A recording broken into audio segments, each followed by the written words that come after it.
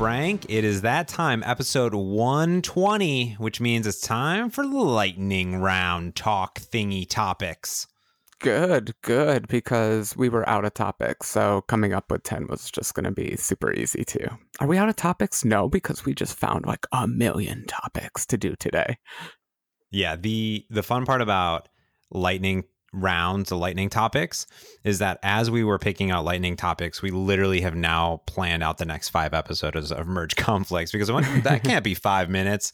That needs to be a whole episode. Mm-hmm. And those are always the ones. Like I wish we could go through them quickly, but then you're just like, nope. I want to bore people to death for 40 minutes. 5 minutes is not nearly enough. So we have at least 2 or 3 to look forward to, but we shouldn't promote that far ahead. What if we don't do them? That'd be bad. Yeah, no, we're not going to talk about those topics. Those are topics. Okay. We're not going to Tarantino it, where we talk about the entire topic and then start back at the beginning later on. But we're only going to do 1,000 episodes. We're going to stop at 1,000. That would be Tarantinoing it. That's where it ends. Yeah. Okay. So anyone that's new, Frank, maybe there's people that have just tuned in for the first time and they're like, whoa, what a great podcast. These two cats are pretty adorable. They're like, what is this lightning talk shenanigans? I came for just one really deep topic in code. Well, Frank, we don't do that every 10 episodes. We like to mix it up and listen to our listeners. They give us, you our listener, you give us the topics. You let us know what you want. And what we do is cover 6 different topics, 5 minutes each. So about 30 minutes. That is our thing. And we do pretty good, don't we, Frank? Yeah, I think we're a little crazy for doing this, but I'm sure it's going to turn out just great. Yeah, it always does. I think it's one of my favorite because we just sit down and we just jam on it and crush it. It's fun to do a deep dive, but it's a little more fun to just kind of shoot from the hip. So you're definitely going to get our opinions off the top of our heads here. We haven't really thought these ones out too far ahead, so it should be fun. Should be fun. I think so. Yeah. Well, the first things first, today we're recording on October 15th. And this afternoon, we got some really sad news that Paul Allen had passed. And not everyone may have known who Paul Allen was as one of the co-founders of Microsoft, but also has done some amazing things for the city of Seattle, where both Frank and I live. We want to put our heart and prayers out there for the family, for anyone that knows Paul. And our condolences to everyone. And, what we figure we would do is spend the first 5 minutes or so talking about some of our favorite things that Paul Allen has done for the city of Seattle. So for me, what's great is that when I think of Seattle, Paul Allen's really synonymous with all of the awesome activities that you get to do and the things that have built up around Seattle. So I have some of my favorites. Frank, I know you have some of your favorites. So why don't you kick us off? Yeah, actually, one of my favorites is more just a quirky story. It's not actually my favorite, but I do love the Paul Allen yacht and all these stories around town. It always inspired, from funny helicopter landings to weird bridges having to be put up and down and all sorts of craziness. So just as a fun figure around town, I'm going to miss him for that because just always had good stories involving Paul Allen. But I am going to pick my absolute favorite thing contributed to the city, and that's the Living Computer Museum. That is a super cool place. If you're ever visiting town, it's a computer museum. So it has everything from the past. But the cool thing is that they're actually powered up and running, and you're actually allowed to go play on them. So I've read about PDP 11s and 10s all the time when I was a kid, and now I can finally go and actually play on one. I think the museum is just stunning. It's my favorite place in town, basically, and just can't thank them enough for that. So thanks, Paul Allen. Yeah, that was one early date that I took Heather on, actually. Is that I right? took her to, and I was like, oh, is that a date place? It depends who you're bringing on that date. But for us, it totally was. It's really good memories because you can interact and play with all of the old machines and you get the history of them. So it's not just like a look, but it was Paul's vision to keep all of this history of computers alive and running. So you can go to the old Apples, the PDP machines, and there's great interactive videos of all the history of where this thing came from. There's, all these cool charts and graphs of all the cool frameworks and libraries and operating systems. So it was really, really neat. And recently they redid the entire bottom floor to be a learning center for AI and machine learning and VR and a bunch of stuff. Have you gone to the new redone part? I have. I actually didn't spend too much time in the robots and VR part because I was just so excited to go play on all the computers and play with the punch cards and that kind of stuff. But they do have a fun robotics section that I mean to go back to, and like go on a Wednesday morning so no one else is there and I can just spend tons of time playing with the robots. The other cool thing is that to keep a lot of these machines running, a lot of retired engineers are actually employed. So you can go there and talk to a bunch of old Xerox people and old, just eclectic histories of people, just very knowledgeable staff to just go chit chat with and nerd out with. Yeah, a lot of passion there, and a lot of people that really care about the technology. And I think for tech nerds like us, it's a place that I can feel at home, which is great. On my side of things, there's a lot of things that Paul Allen has either invested in to create or save in the city. And there's a lot of sports ball that he does with the Sounders and the Seahawks. But for the things that he saved, near and dear to my heart, and Paul was a really big film and television buff, is the Seattle Cinerama. And yeah, good Frank choice. and I, so Frank and I, we've gone to see movies often, and the Cinerama is the only super Cinerama in the entire world. And they were going to tear it down, and Paul said no. So he bought it and restored it, and he's restored it many times. And Cineramas were multiple projectors creating these 3-strip Cinerama films, and there's not very many of them left in the world, but the sheer size of this is a super Cinerama. So it's one movie at a given time, and that's all the movie theater has. They're really modern, up to date, have great chocolate popcorn, which I love. And to me, I nerd out on this because they play all sorts of things from 2D and 3D movies, 35 millimeter, 70 millimeter film. And what's cool is that in 2014, they installed a Christie 6P laser projection system and a Dolby app. Yeah. And a Dolby I don't know app. what that means.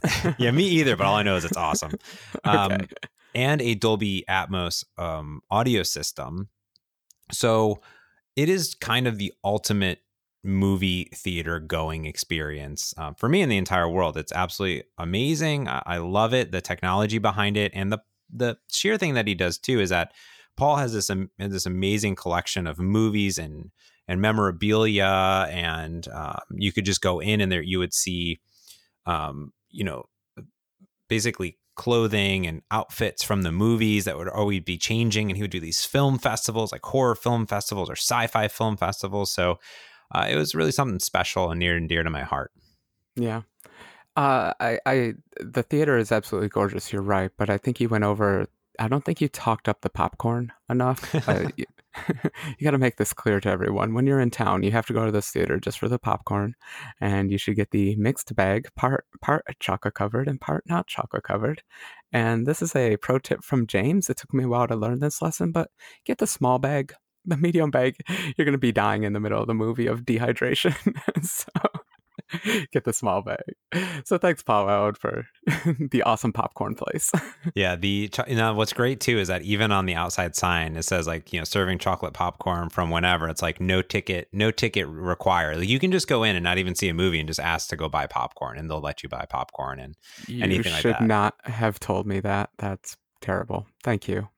It's a good life lesson. I used to legitimately walk down 4th and just stop in and I'd grab a coffee and some chocolate popcorn mix and just go home.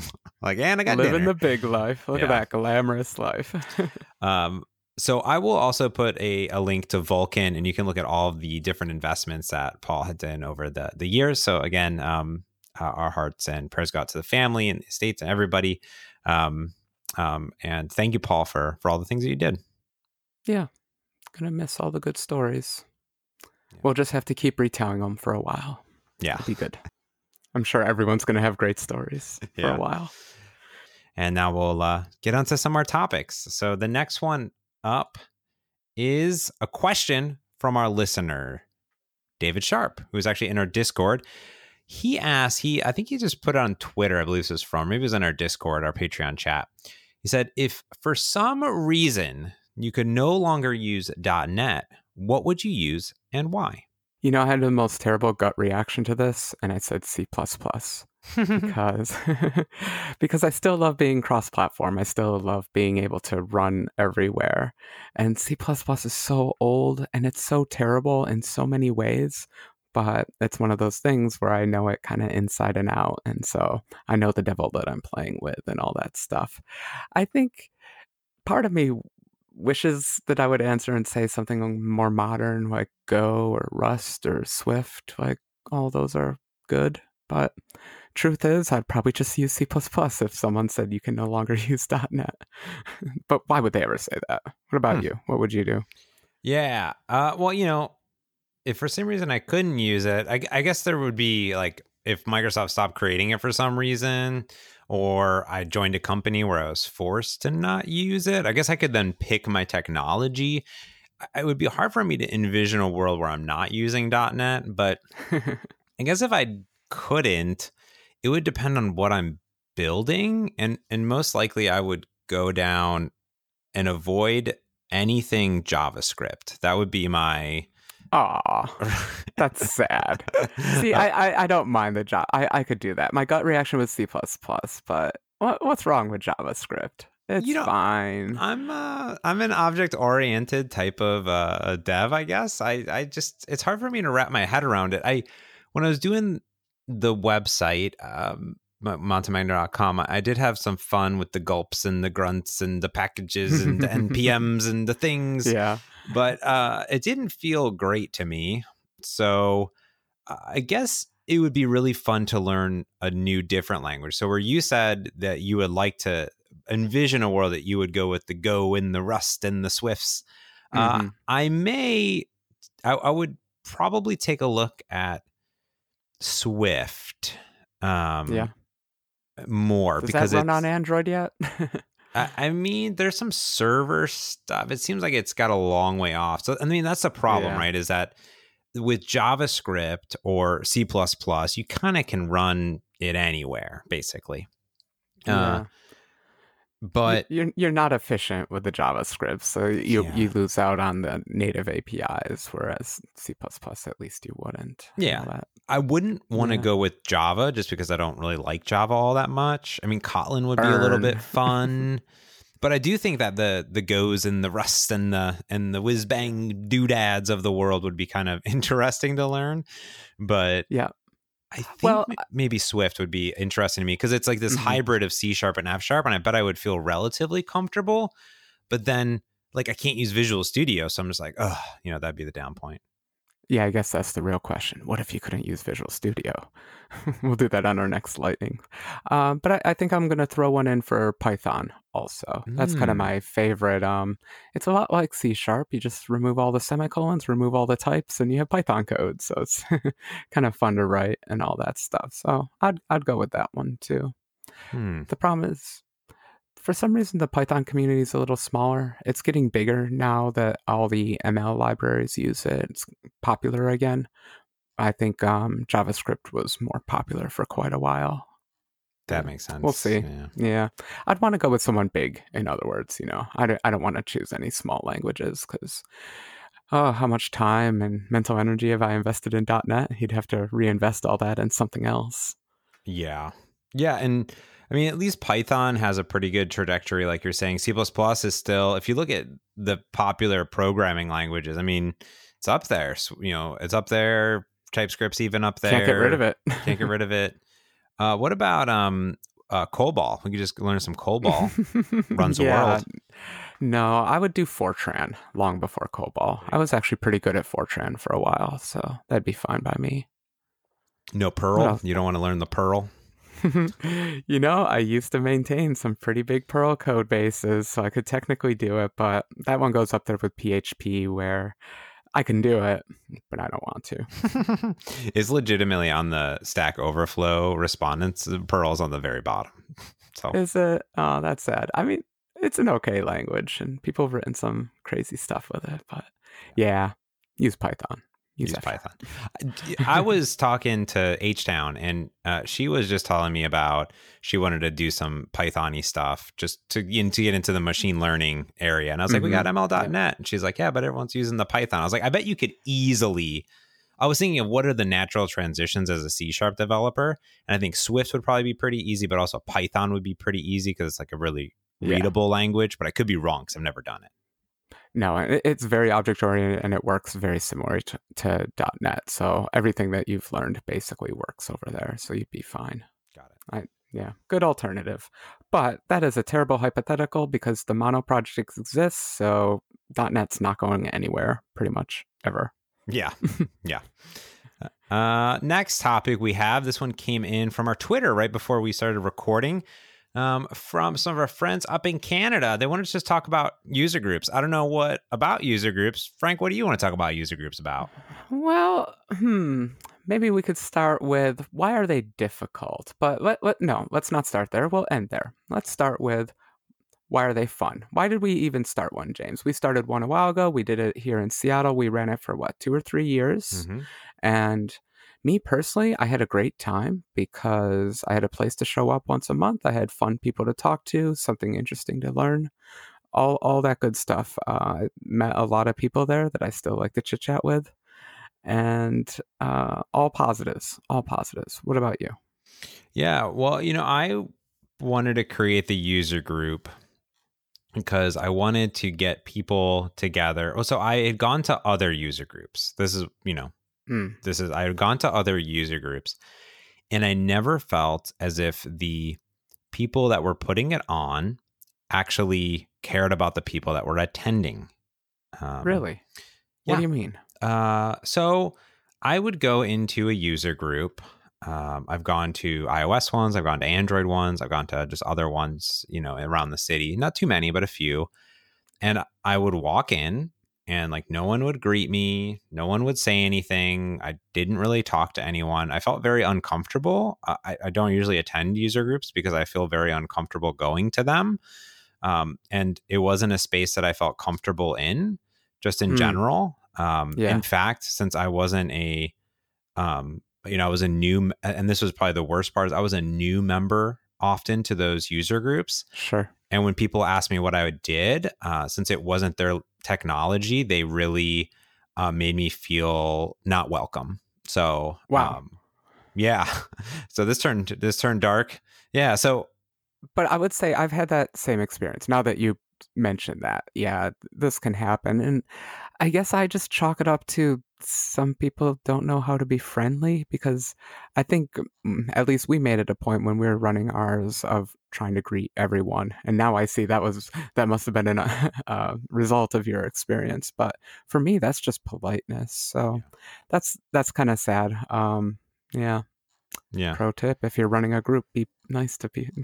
Be nice. Be polite to people. Courteous. Yeah. I guess we did run this group for over almost 4 years. Wow. 4 years. Mm-hmm. Wow. Yeah. The last year we didn't do quite as much, but we put on a lot of groups. And I would say that was the main reason I wanted to start. Is I wanted to get people that were doing mobile.NET development, together. I knew a few other people, but I knew that this was a topic people wanted to talk about. And also have just fun, different speakers coming in and chatting. And it was also a good reason before the podcast that you and I could get together every month and hang out. So that was the other hidden agenda there, is I wanted to hang out with Frank.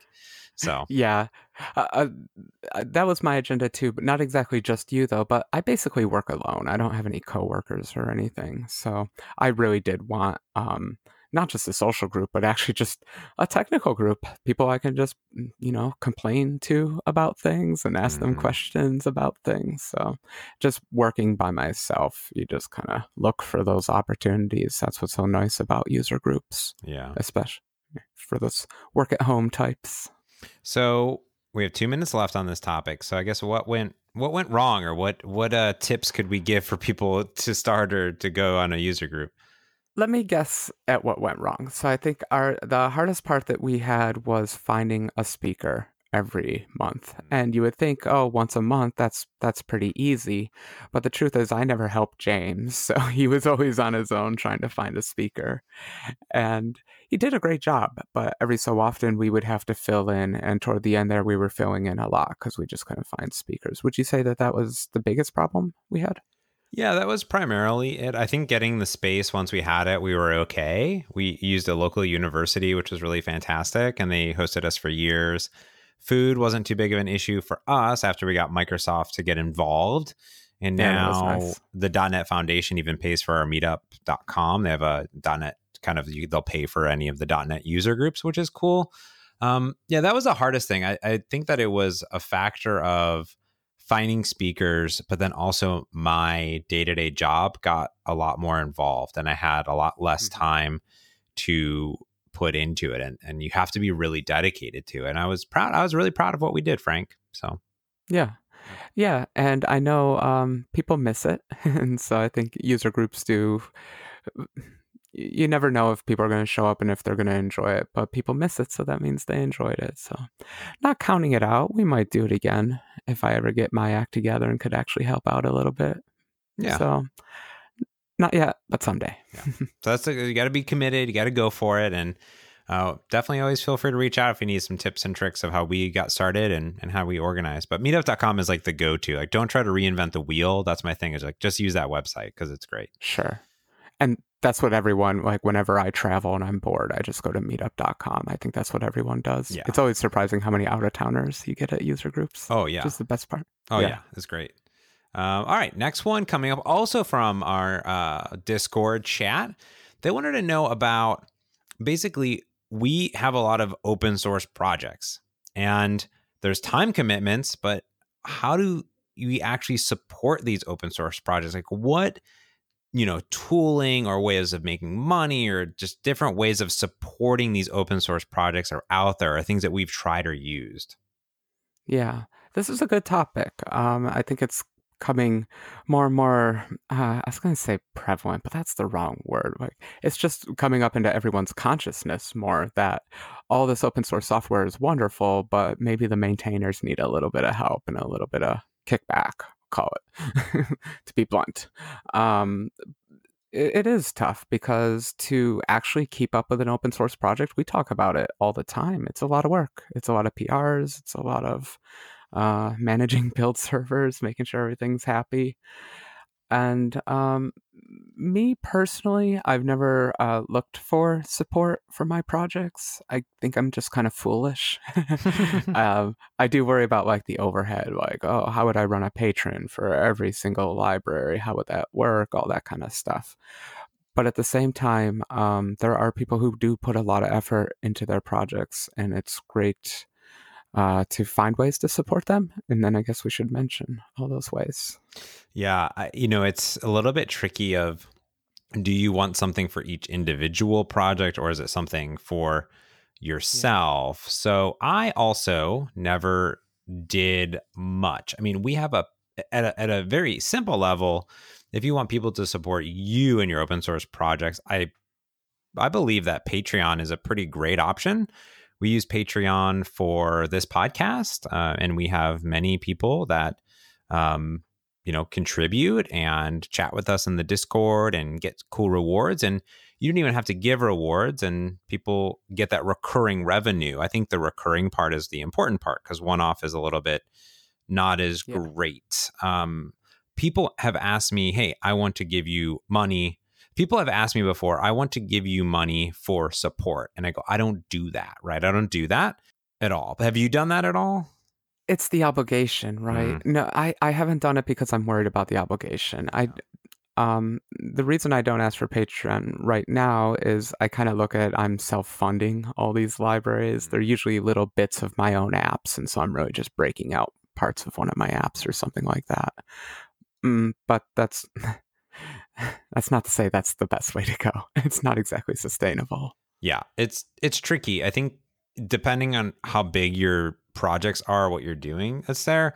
I mean, to get something, a lot of people have like buy me a pizza or buy me a beer. I use buy me a coffee buyme.com. Ooh, Buy I like me. that name. That's a great one. Yeah. Is that recurring? Do you get a coffee a month? How's that work? No, so this is like one-offs. So Ah, what I did was this. So I said, hey, if you just want, some people have then come and said, hey, I just want to give you some money, and I was like, I don't want any money, but you can buy me a coffee. So buymeacoffee.com, like slash my name. I'll put a link in there or whatever.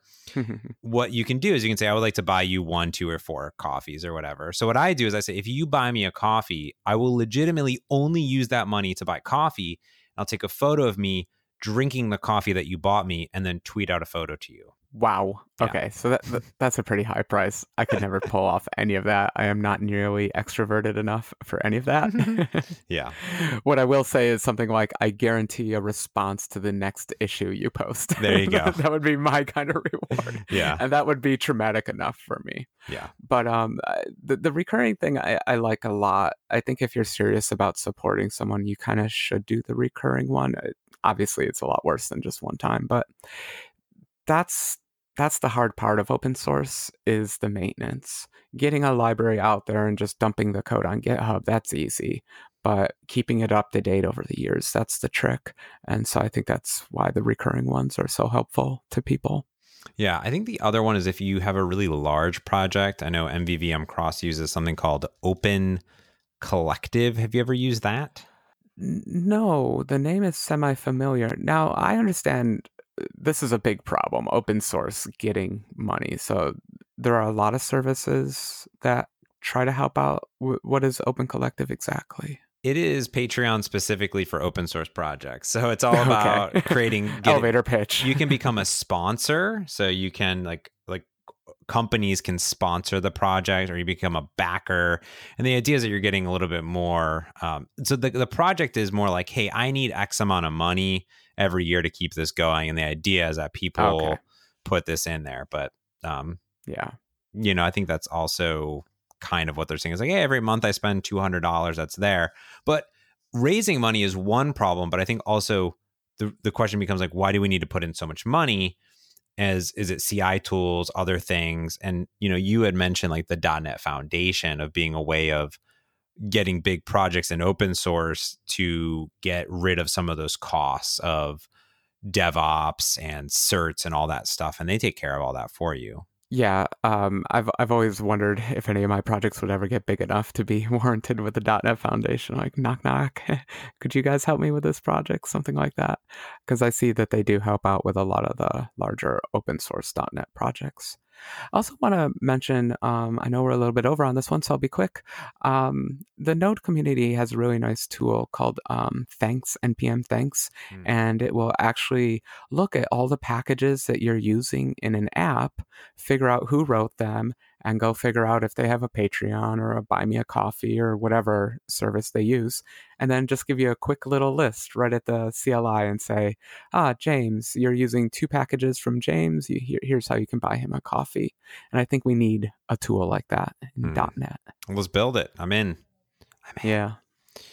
That'd be fun. Yeah, and I don't know how big a project needs to be. We're going to have Mr. John Galloway come on and talk to us about the foundation and say, hey, I have a smaller project, because it has 556 projects. So I would be curious to know. Okay. Yeah, see, I guess I'm a little ignorant about some of this stuff. So yeah, we should talk to someone who does know. Bring on the experts, I say. All right, not last one, actually, second to last one, was more, again, from one of our Twitter followers. It said, I'm really interested in how you today, or if you could talk to past Frank or past James, would look into self-promotion. So you're a new developer getting started. Maybe you're looking to get your brand and your identity out there, or your application out there, and that you're a developer, that you're building this stuff for libraries. How do you self-promote? Yeah. Wow. This question actually makes me a little uncomfortable because I don't like the concept of self-promotion, I guess, in general. But at the same time, anyone who follows me on social media knows that I self-promote constantly. It's like a hobby of mine, I guess. And so I don't know what psychosis that is involved in all that. But I guess it all just comes down to, what do you want to get out of it. I remember in the early days, I didn't know any of the mono people, and I didn't want to promote myself to them. I legitimately just wanted to get to know them and talk to them and have interesting conversations with all those people. So at the time, I didn't ever think of it as self promotion or anything. It was more just like screaming in the air, hi, I want to talk to someone. And I guess that's like what all those chat rooms are for. And then I'll let you chime in there, and then I can get into actual more promotion stuff that I got into later. What would you say to young James? Yeah. Well, one thing that I did early on when I got involved with this could be any community, but it did happen to be the Xamarin community, is I did leverage the chat rooms and the forums really heavily. So if you wanted to self promote, the important part here is you're a name, not a handle. And what I mean by that is, yes, you could be Proclarum everywhere, but then people need to know who Proclarum is. So I took a very firm stance that, yes, my nickname is Motts, but I will be James Montemagno everywhere. I'm James Montemagno on absolutely every single medium, including on the Xamarin forums and in chat rooms. So if there's a James Montemagno, it's me. And what's intriguing there is as I got active in the community by blogging, by going to chat rooms and going to forums, I started to build at least some reputation of who I was. It starts with like building trust, right? So I built a blog, I wrote premium content, I had a passion for what I wanted, I answered questions. I didn't like do it to get there. I did it because I was genuinely interested in it. So when I would go onto the forums, answer questions, I was interested in it. So that was my first kind of jumping point, is like, make sure that you have your own brand and identity for who you are. You don't need to spend money on it. Like I have a whole branding around montemagno.com and who I am and colors and all that stuff. But at a minimum, buy your own name, like on a domain name. Like you should own your own name. Just you should. In general. Now you're making me feel bad because everyone who's listening is going to go get frankkruger.com, which I don't have. So there goes that. Thanks, everyone. I'm looking right now. frankkruger.com. That's smart of you. I guess I should have mentioned that. Yeah, use your name. I had an old friend who was early on into the social networks, and he gave me an argument like in the early 2000s that everyone should be using their name. I don't know. It's whatever. If you can use your name, use your name. Handles aren't so bad. I don't mind using a handle here and there. No, as long as your handle, so like at some point, like when I go to proclarum.org, there is, hi, I'm Frank. Like I can learn about you, who you are. But for sure, you're not completely hidden from the internet, and I can see your projects, the things that you're doing in general. So I think that that's really good. I mean, and you should pick one. Like you went Proclarum everywhere, and I think that's good. Having a mismatch is not as good, right? But yeah, and that's why I picked a weird one. So I was pretty sure I could get it everywhere that I tried to get it, as long as I was early enough and no one was chasing me. But I guess getting back to like how to gain reputation and all that stuff, for me it was, I just naturally kind of got pleasure from helping people. It's a little bit of showing off, so there's a little bit of ego there. But B, it's good to help people to solve problems that they don't have, to lift people up. I remember what it was like when I was first starting to program and all the stupid problems I'd run into, and I would kill for someone to give me a helping hand at critical moments. So not only do I like to just help random people, which please don't send me an email. I won't respond. I'm not good at email. But if you catch me in person, I pretty much 100% will help you out on any problem. That's just, I don't know. It's a weird way to say build up your reputation by helping everyone, but I guess that was the logic I was following. It's a slow and steady game, to be honest with you. I didn't, I like to say, you don't get to 1 million followers overnight. It's slow and steady, and I don't have 1 million followers, but nor do I think I'm all that famous, to be honest with you. I mean, I don't know. I don't really use Twitter all that much. I mostly use it for self-promotion. But I've built up that repertoire, and I interact with people often. But I don't know. I mean, even if you look at my Twitch stream, it'd be hard for me to keep it up if I didn't already have a following. But I guess what the difference was for me is to kind of end my point is that if you start doing something, just be consistent, like keep doing that thing. So I was blogging about Xamarin. I was passionate about Xamarin.net. I did that. I wasn't switching all over the place. I wanted to be known as the expert for that.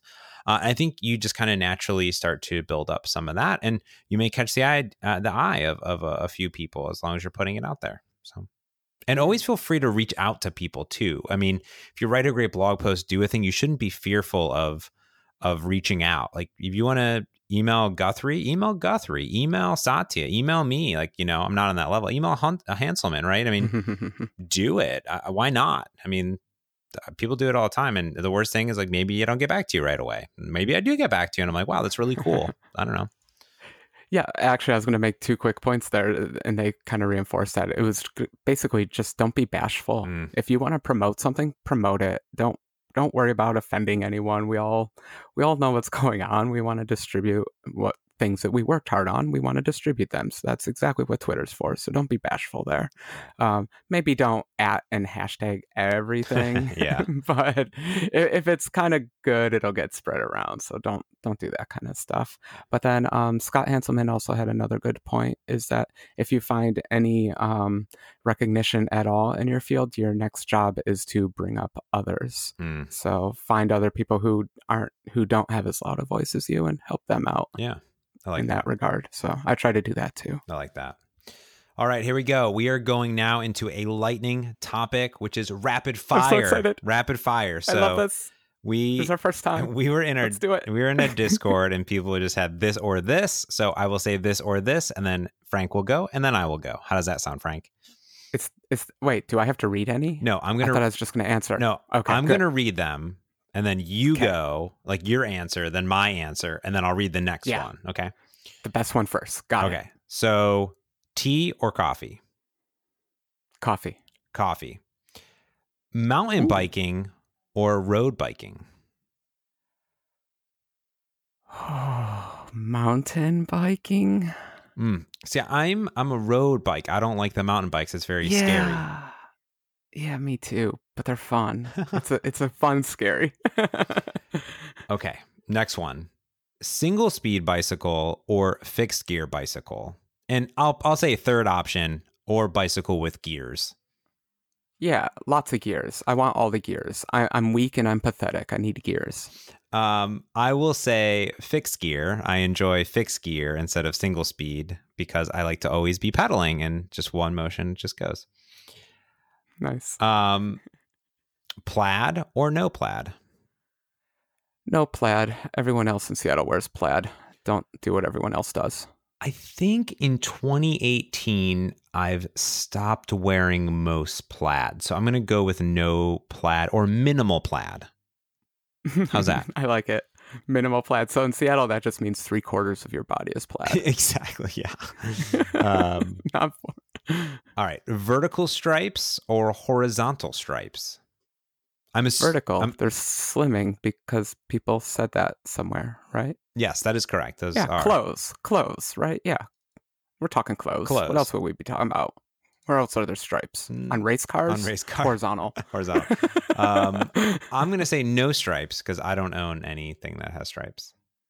No stripes. Get rid stripes are good. Get rid of stripes. 2018, no stripes. Don't need those stripes. Patterns. Bowling shirts. Patterns. Bowling shirts, good. Okay. Solid colors. That's good. Okay. All right. Beer or mead? Beer. What are they? Mead is honey. Honey is that wine. What it is? Honey wine. Ooh, honey wine. No, but beer. I'm going to go with mead because I enjoy mead quite a bit. I do like beer, but I think mead is a big wine person myself. But I think that is I'm going to go with mead about it. Oh, okay. Maybe I should open my horizons a little. Nah, I'm right. Beer. A fez hat or a cowboy hat? Oh, that's an excellent question. We should devote an episode to this one. Oh, boy, context. I'm going to go cowboy hat just because as an American, I think it's more fitting for an American to wear. But fezzes are pretty awesome. So, I'm going to go with a fez because I think that is more unique and I don't see them as often as a cowboy hat. So that's what I'm going to go with. But no one else in the world. Oh, I guess Australians can wear cowboy hats. So you just got to take advantage of what you're allowed to do. I think anyone could wear a cowboy hat if they want to. You're right. No? Don't live by my rules. No. I have terrible rules. All right, here's the last one for us. Oh, come on. More. This is fun. No, there's literally, I'm on the last one. I'm now putting things together. So riding a unicycle or popping sick wheelies on your bike?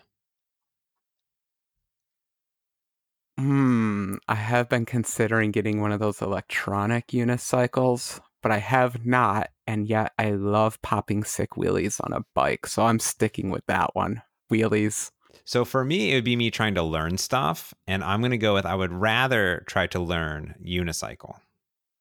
Look at you. I'll learn it when it has a giant motor on it. Yeah, there you go. There you go. Hot dog or hamburger? Hamburger, but there are some good hot dogs out there, but hamburger. Impossible, but turkey burger. I'm a turkey burger type of guy. Yeah, that's fine. I like a Boca burger. I'm a weirdo. Like an Impossible burger. Actually, I've never had one, but I want one so bad. I don't even know what that is. It's delicious. An Impossible burger? Oh, you should go look this up. It's phenomenal. It's like the best burger that's not a burger ever. You know, I'm kind of hungry right now. You're killing me. Oh, I'm starving. I can't wait to eat. That's it. All right, Frank, we did it. That was fun. Rapid fire. That's our first time. Yeah, we should do that every time. Yeah. I enjoyed the rapid fire. Thank you, chat room. Yes. All the Patreon people for helping us out. Yeah. Thanks to everyone that just tuned in and listened to this week's Emerge Conflict. Thank you, Frank, for putting up with me every single week. It's been fun.